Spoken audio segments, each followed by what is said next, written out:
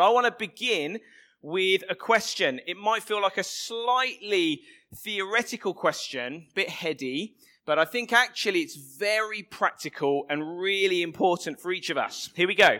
Are you someone who lives your life out of your feelings or your convictions?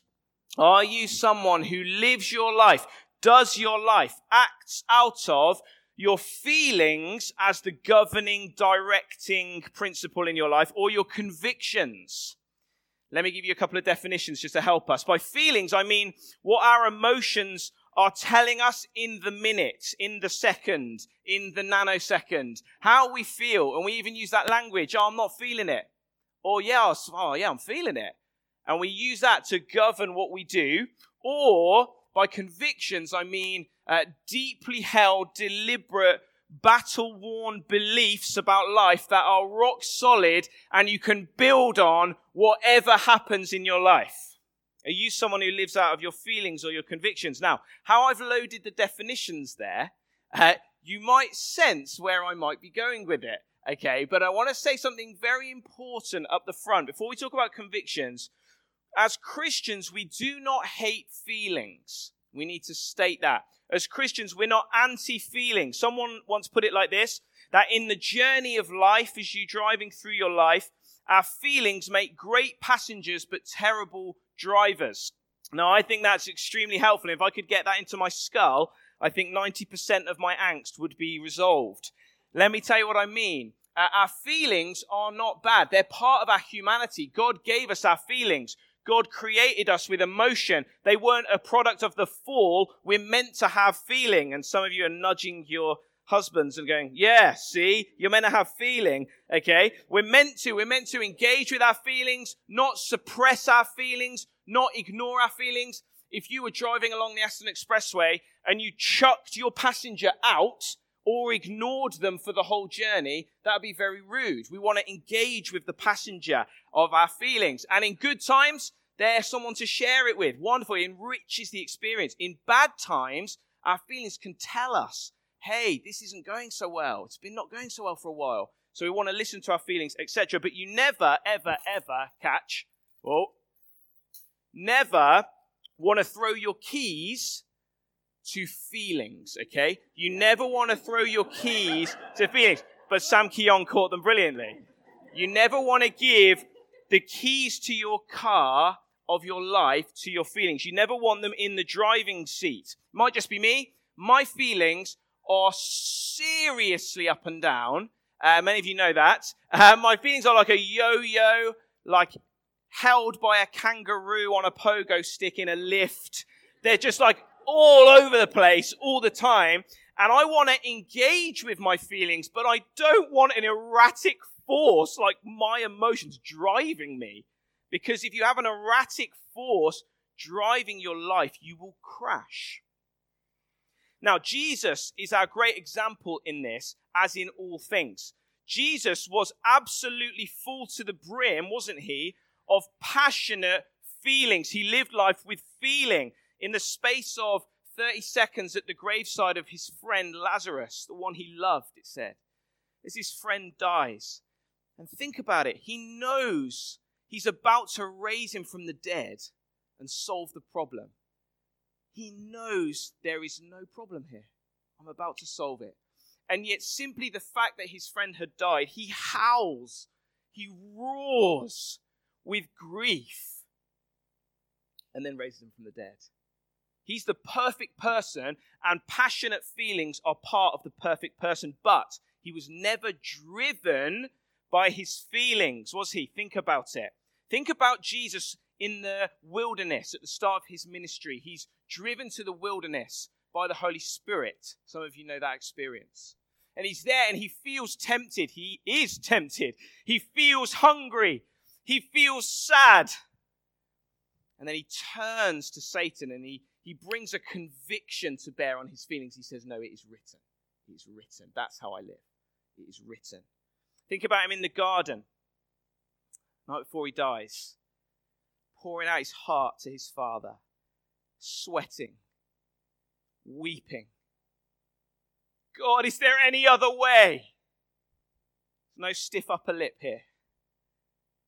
And then he finds a conviction. He digs deep and he finds a conviction. He says, no, your will though. Your will be done. That is how I live.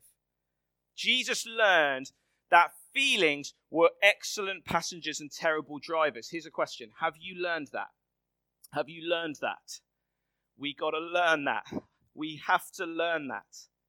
Because the reality is that right now we live in a culture that very much celebrates us expressing and engaging with our feelings. And I am all for that. That is a thing to be thankful for, that we express and we engage with our feelings. But our culture has gone beyond that, as it so often does, oversteps its mark, to teach us that we shouldn't just express or engage with our feelings, but elevate our feelings to the highest place of authority in our life. And if we feel it, we do it. If we don't feel it, we don't do it. And if someone could ask me to do something that I don't feel, how dare they? And if someone asks me to not do something that I do feel, how dare they? The great Oprah Winfrey, the prophet of our day, said this: follow your feelings. Do you notice that that is religious language? You think that we're just the religious ones in churches. I follow Jesus. No, follow your feelings. If it feels right, move forward. If it doesn't feel right, don't do it. Now, because we live in a culture like this, if we aren't consciously overriding that instinct all the time, then the danger is, listen to me, the danger is that we will live our Christian life by what we feel.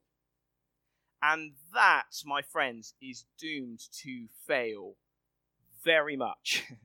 Now, I think this impacts us loads in our Christian life, loads of areas of our Christian life. Anyone relate to this? Anyone ever known that there is no condemnation for those who are in Christ Jesus and felt seriously condemned? Anyone ever had that? Yeah.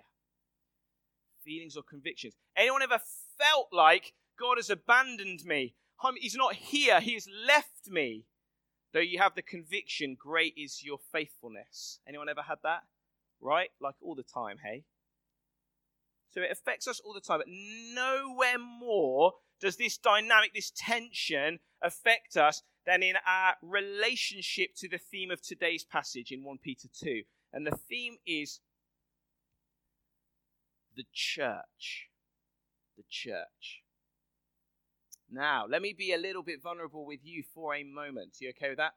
Feelings are good, aren't they? We can express them, we can engage with them, so I'm going to be vulnerable with you. I have hugely up and down feelings about the church. And I am paid to be pretty keen. Okay?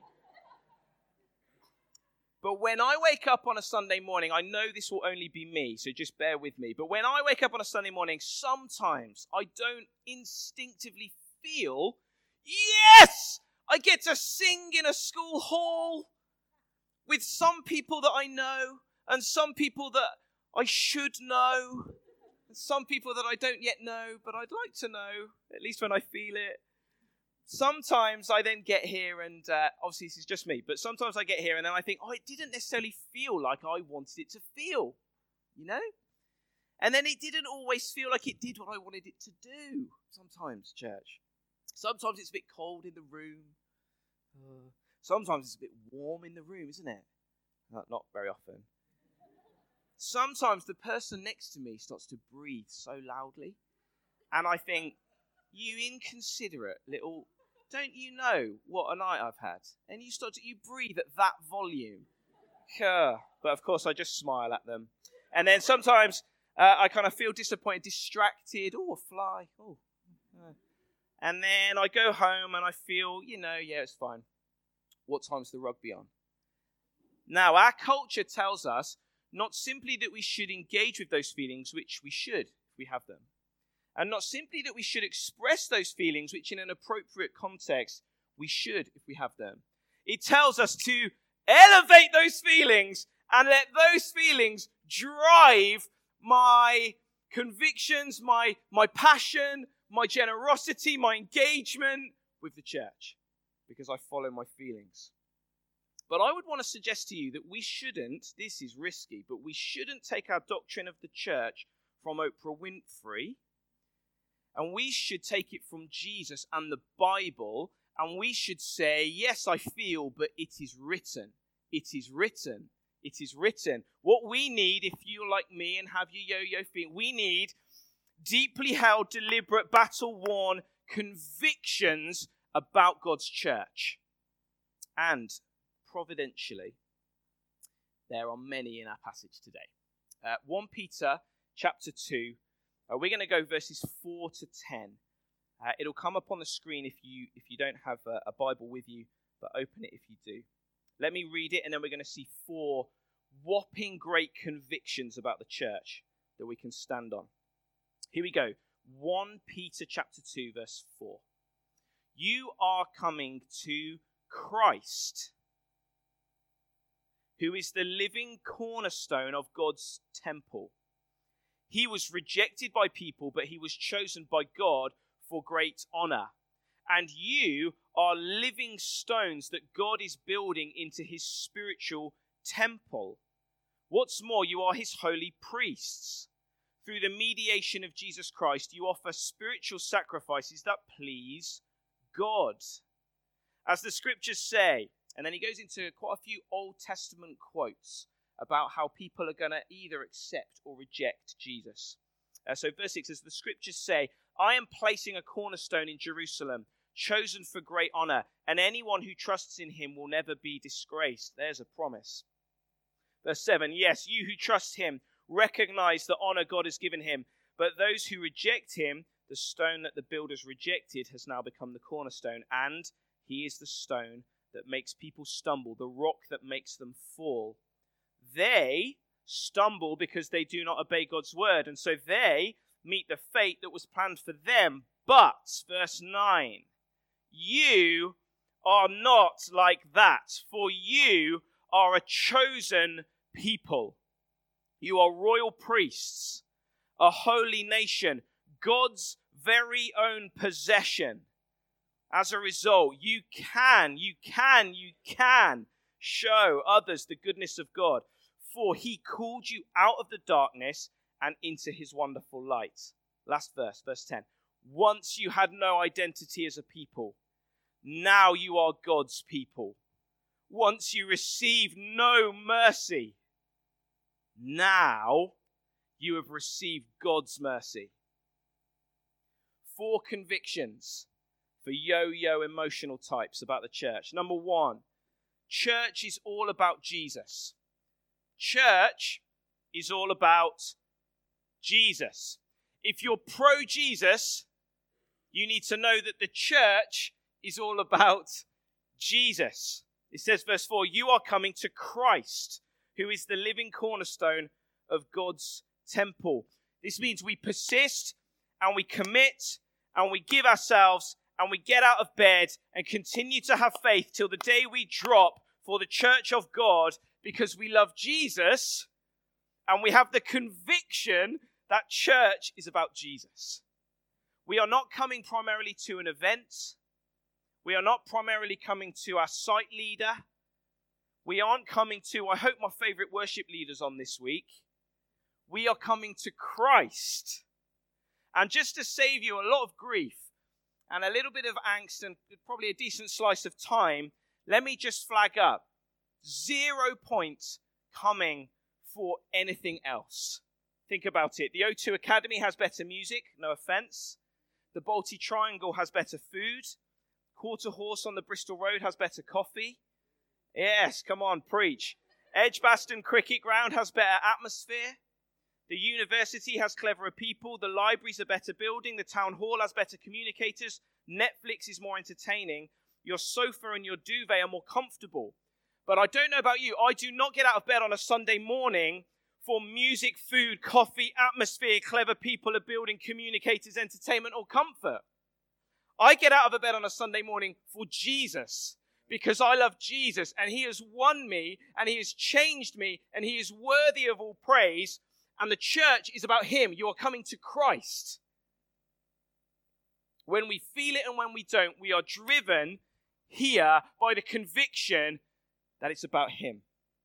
And then he says that he's the cornerstone. Now, I won't surprise you. I know little about building. I Googled it. Let's give it our best shot. Okay? Back in the day, when you were building a building, they did not have spirit levels or laser levels and things like this. So what they did at the outset of the building to ensure that the building, when it takes weeks, months, years to grow up, would be strong, was they laid a cornerstone. And the cornerstone had to be strong, had to be pretty sturdy, had to be quite big, and crucially, it had to be exactly right and level. All the angles perfect. Because if you lay a cornerstone that is strong and right, then as you build bit by bit, and it's a bit dusty, takes a while, you think, oh, what that's going to grow up into. If you are building on the cornerstone, then the building will get there. It will. Because the building depends upon the cornerstone. And Peter is saying that Jesus is the cornerstone of the church of God, worldwide, and then expressed in local churches like this one. He's what this thing is built on. He's the foundation. And as this thing is built, bit by bit dusty, wonder what it's going to grow up into. As things change, which they do, if we're built on the cornerstone, we can have faith and optimism because he is right and we're building on him. We give our all to God's church because Jesus is the foundation stone of this building. Church is all about Jesus. Number 2, church is a temple. Verse 4, Jesus is the living cornerstone of God's temple. Verse 5, you are living stones that God is building into his spiritual temple. Now he's using this language of many world religions, and definitely in the Old Testament as well, of temple, and then applying it to the church. Now, we very probably get a bit uncomfortable with the idea of church as a temple, because we believe, don't we, thank goodness, that it isn't about the building. It's not about the building, okay? And so whereas some world faiths would say you have to come to this special place, we know that you don't have to do that. But he isn't talking about the building. He's talking about the community of God's people. Now, here's what a temple is, if you don't like the kind of religious language. A temple is simply God's house, where God lives, where God takes his shoes off and is comfortable to dwell. It is his home. And all the way through the Bible, we know, don't we, God is everywhere, because he's like all those words you learn in RE. He's omni big and stuff. He's everywhere, okay? We know he's everywhere. But all the way through the Bible, the God who is everywhere promises to dwell in a particular way and make his home and say, you will find me here. And he says it is in the temple. So at the start, it's Eden. Eden's the temple. We're to spread the Eden temple out. And then things go wrong. And then it's the tabernacle, the big tent they drag around. That's where God lives. That's where he says, I'm here. And then it's the temple. The shiny big temple. And then Jesus says, I'm the temple. I'm where you meet God. I'm where God dwells. And then in the New Testament, there are two places that God promises to live. And it isn't King Edward's Girls' School and Lordswood Girls' School or North Birmingham Academy. It's not the building. There are these two places. See if you know them. The first is the bodies of individual Christians. That phrase, your body is a temple. That's not just a poster on the wall in the gym you should sign up to. It's from Scripture where it says that the Spirit comes now to dwell in us as individual believers. And the moment you believe, God's Spirit dwells in you. And it says, now you're a temple. And the application in the Bible of that is, so you want to watch what you do with your body. Just a thought. But then, by far and away, the most common answer to the question, where's God's house nowadays, is the community of believers in a local church. The least engaging slide of the morning. Let's put this next one up. Here we go. 4 little verses quickly to show you this. 1 Corinthians, don't you realize that all of you together are the temple of God? 2 Corinthians, we are the temple of the living God. Not just me, but we. Ephesians, we are carefully joined together in him, becoming a holy temple for the Lord. And then Matthew doesn't have the temple word, but the same principle. For where 2 or 3 or, what do you reckon, Tim? 150, confident. 150 are gathered in my name as my followers. I am there among them. Where does God live? Yes, he lives in me, which is why I can worship in my kitchen and on my commute. Primarily, he lives in the community of Christians as they tie themselves together when we gather and when we scatter into the city. When we tie ourselves together as the church, God promises to inhabit that place. So, let's ground this. Feelings, convictions. Feeling. I'm singing on a Sunday morn, and I don't feel like God's here. Oh. Now, if we had the keyboard up to emotional, and the kids would stop making such a racket, particularly Rich Pitt's kids, and we could all have it a little bit more peaceful, a little bit more heavenly, because of course heaven's keyboard and quiet, isn't it? And it could all just be right, then God would be here. But he wasn't today. That's a shame. Conviction. God dwells in his church. He's here. He says he's here. You've got to live by convictions. I wake up on a Sunday morning and I don't feel like it. Plus, I've listened to Rich's talk, or at least some of it, and I know that I'm a temple of the Holy Spirit. So I can meet with God on my own. And boy, is there better preaching on YouTube this morning and better worship. So I'm going to keep the duvet. Let's get the cup of tea. Let's settle in and let's meet with God on my own. Now, there have been moments in my life where I've been unable to come to a gathering of God's people on a Sunday. And I praise God that I'm a temple of the Holy Spirit. He's there with me. So this is not a guilt thing. There are certain moments, aren't there? Need to say that. But whilst it is technically true that you can meet with God on your own, it totally misses the emphasis of the New Testament. Let me put it like this. While technically you do not, students, doing your church hop thing for a bit to figure out who's got the best pizza. You do not need technically to be attached to, committed to a local church to be a Christian. You don't. When I became a Christian, I'd never gone into a local church that was alive at all. And I was a Christian. So you don't need to be attached to a local church to be a Christian, but you do to be a healthy one, or one that obeys God, or one that in any way taps into the fullness of what God has got for us. Yes, we are living stones together. Yes, we are living stones individually, but we're meant to be built into a temple together. So you on your own, YouTube preacher, YouTube worship, and you're really good at it. You on your own are a shiny brick on the floor. And that is all you are as a Christian. That's the best you can be. You could become the shiniest brick you've ever seen. You're a brick on your own. But then, when we gather together, we are more than the sum of our parts. It's not simply that we become a pile of bricks, and some of them shine and some of them ain't shiny, and they're there and now we're a pile of bricks. Yay. When we come together as individual living stones, God dwells in his church and we become the temple of the living God. Convictions. You need convictions. Number 3. The church inherits all of God's ancient promises.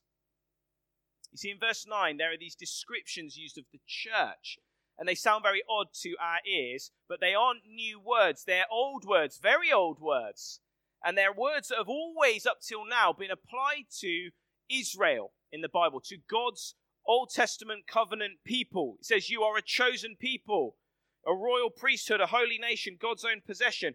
All words borrowed from Israel's relationship with God. And what Peter is trying to say, remember, not to a glorious front page headline grabbing mega church with everyone at it, but to scattered minority, little unimpressive communities throughout the big strong empire, little Christian communities, little groups of Christians. And he says, you're not an afterthought. It wasn't Abraham, the Exodus, all the great stuff, Jesus, the church. It was God's people building slowly. Jesus comes And now his building, his project is Crescendo, God's church. God's church. You're not plan B. However it's been going this month. Here. We are not plan B. We inherit all of God's promises. I just want to go through them really quickly, one at a time. It says we are a chosen people. Look around you. This is not just a thing I'm saying. I now command you to do this. Look around you. Look around you. Look around you. Now, I don't know if you were to ask your average Brummie to come in here and look and say, do we look like the chosen people of God? I'm not sure we do. Some of us more than others, you know. But I don't think we do. I think we probably often look like a group of religious people in a school. And then maybe sometimes, if you think about statistically, you add our church to every other faithful, evangelical, biblical church in our city, and you add it all up and you times it by 10 to make it sound more impressive, and then you look at the percentage of us in the city and you say, we probably don't look like God's chosen people. Maybe we look like God's forgotten people. Feeling, we're forgotten.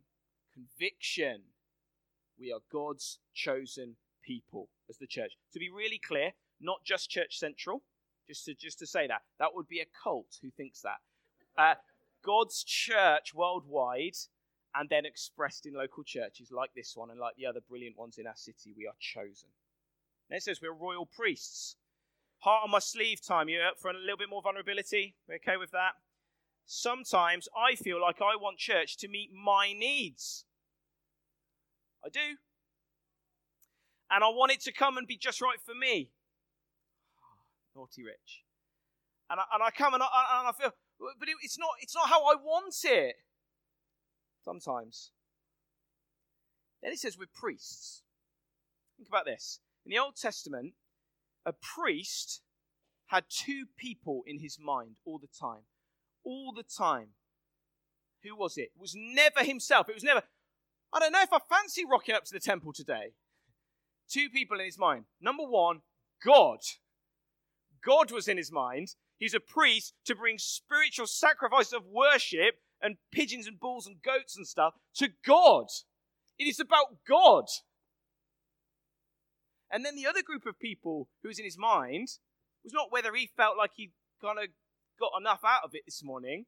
The other group of people in his mind was sinful people who needed the mercy and forgiveness and grace and washing and covering of God. And so he would go to God and bring worship, and then he would come out and he'd sprinkle some stuff everywhere and announce all this stuff to bring the mercy of God to people who are crushed and need it. And that's a priest. And this says, we are priests. That church is not about me. And church is not about you. It's not about pleasing you. And I know this ruffles feathers, but maybe me and you need our feathers ruffling. Verse 5 says that it's about bringing spiritual sacrifices. That please, somebody shout that word out to me. God. It's about God. Did you enjoy the worship this morning? Is primarily a question we should ask to God. It is God's church. We are worshiping Him. And then it says we're to move out with the mercy and forgiveness of God to others. That is what we are about. Feeling. Didn't really do it for me today, if I'm honest. Conviction. Fine. Was never about you. I'm feather ruffling. Someone's going to have to soften this at the end. Dawn. Soften it. Then it says we're a holy nation. A holy nation. This is this idea. Israel had this phenomenal calling, didn't they, among all the nations in the world that were better, stronger, bigger, faster, harder, stronger, more great, more strong, etc. That God chooses small, weak Israel and says, I'm going to make you shine like a light in the world. I'm going to show you not that you're the best, but that I'm the best. Through you, you're going to display my glory. And not everyone will believe it and not everyone will see it, but I'm making you a light in the world, a holy nation. And now Peter takes that grandiose language, those promises, and applies it to dispersed, little, scattered Christian communities around the empire. Yeah. And he says, you're a holy nation. Feeling, we're a tiny minority. Should we give up? Conviction, we are a holy nation, a city on a hill, the light of the world. Shall we keep going? And then it says we are God's very own possession. Ever asked this? Who are we? Who are we to make a difference? Someone asked this question in a Q&A at the Big Questions the other week. What does this church do? Who are we? Who are we? We can't. We should ask not who are we, whose are we? We are God's very own possession. This is my iPad. It tells me that I am overrunning my talk by approximately 4 minutes by the time I get to the end. Apologies. It's not about you, though. This is my possession. This is my possession. And if you come and nick this and get your little mitts on it and drop it and smash it, I'm going to be annoyed at you. And I'm going to smile about it and we'll dig for forgiveness. But it's my possession. Don't mess with it. This is his possession. Jesus says, I will build my church. He takes ownership of us. Our confidence is not in who we are, it's in whose we are. Feeling, who are we? We can't do it. Conviction, whose are we? He can do it. Conviction number 4 of 4. Being part of the church is a mercy-soaked privilege. I forget that sometimes. And I think you might forget that sometimes. Verse 10 puts it like this. Once you had no identity as a people, now you are God's people. Once you received no mercy, now you have received God's mercy. You know, sometimes I feel like I'm so glad I got Jesus and I'm so sad I got the church. I love Jesus. I'm up and down about the church. And I can let those feelings fester in me. And I can begin to believe them a bit. Once I was not a people. We were not a people. I was on the outside. I was grabbing around in the mud, in the dark. It says, without God and without hope in the world, Paul says. Alienated from every promise that you put on Instagram. Separate from all the blessings of God. Lost. And maybe you know about that feeling. And maybe you don't because you had the unspeakable privilege of being born into a Christian family. It is a privilege. It is a privilege to be in God's people. God picks us up out of the muck and he says, I will give you a home and a family and a community and a mission and a purpose. I will graft you into the body of Christ, the bride of Christ, the temple of God, the church. And then I come and I inwardly score the song choices. And it is inappropriate. Now, soften it. Nothing I've said today negates our very real right and responsibility as living stones in the house of God to push this thing as far as it can be, to critique, to push, to challenge, to call out things that are not on, to choose great songs as we have done today and every day. It's always great and all of that. None of it gets in the way of any of that stuff. Of course, all of that stuff is important, but here's my point. May our sighs of despair and tuts of eye-rolling, we're better than you, never outweigh our gasps of wonder at the privilege of being drawn into the people of God. He didn't have to do that. It was not our birthright. Verse 10, Once you had no identity as a people, now you are God's people. Once you received no mercy, now you have received God's mercy. Would you stand with me if you're able to?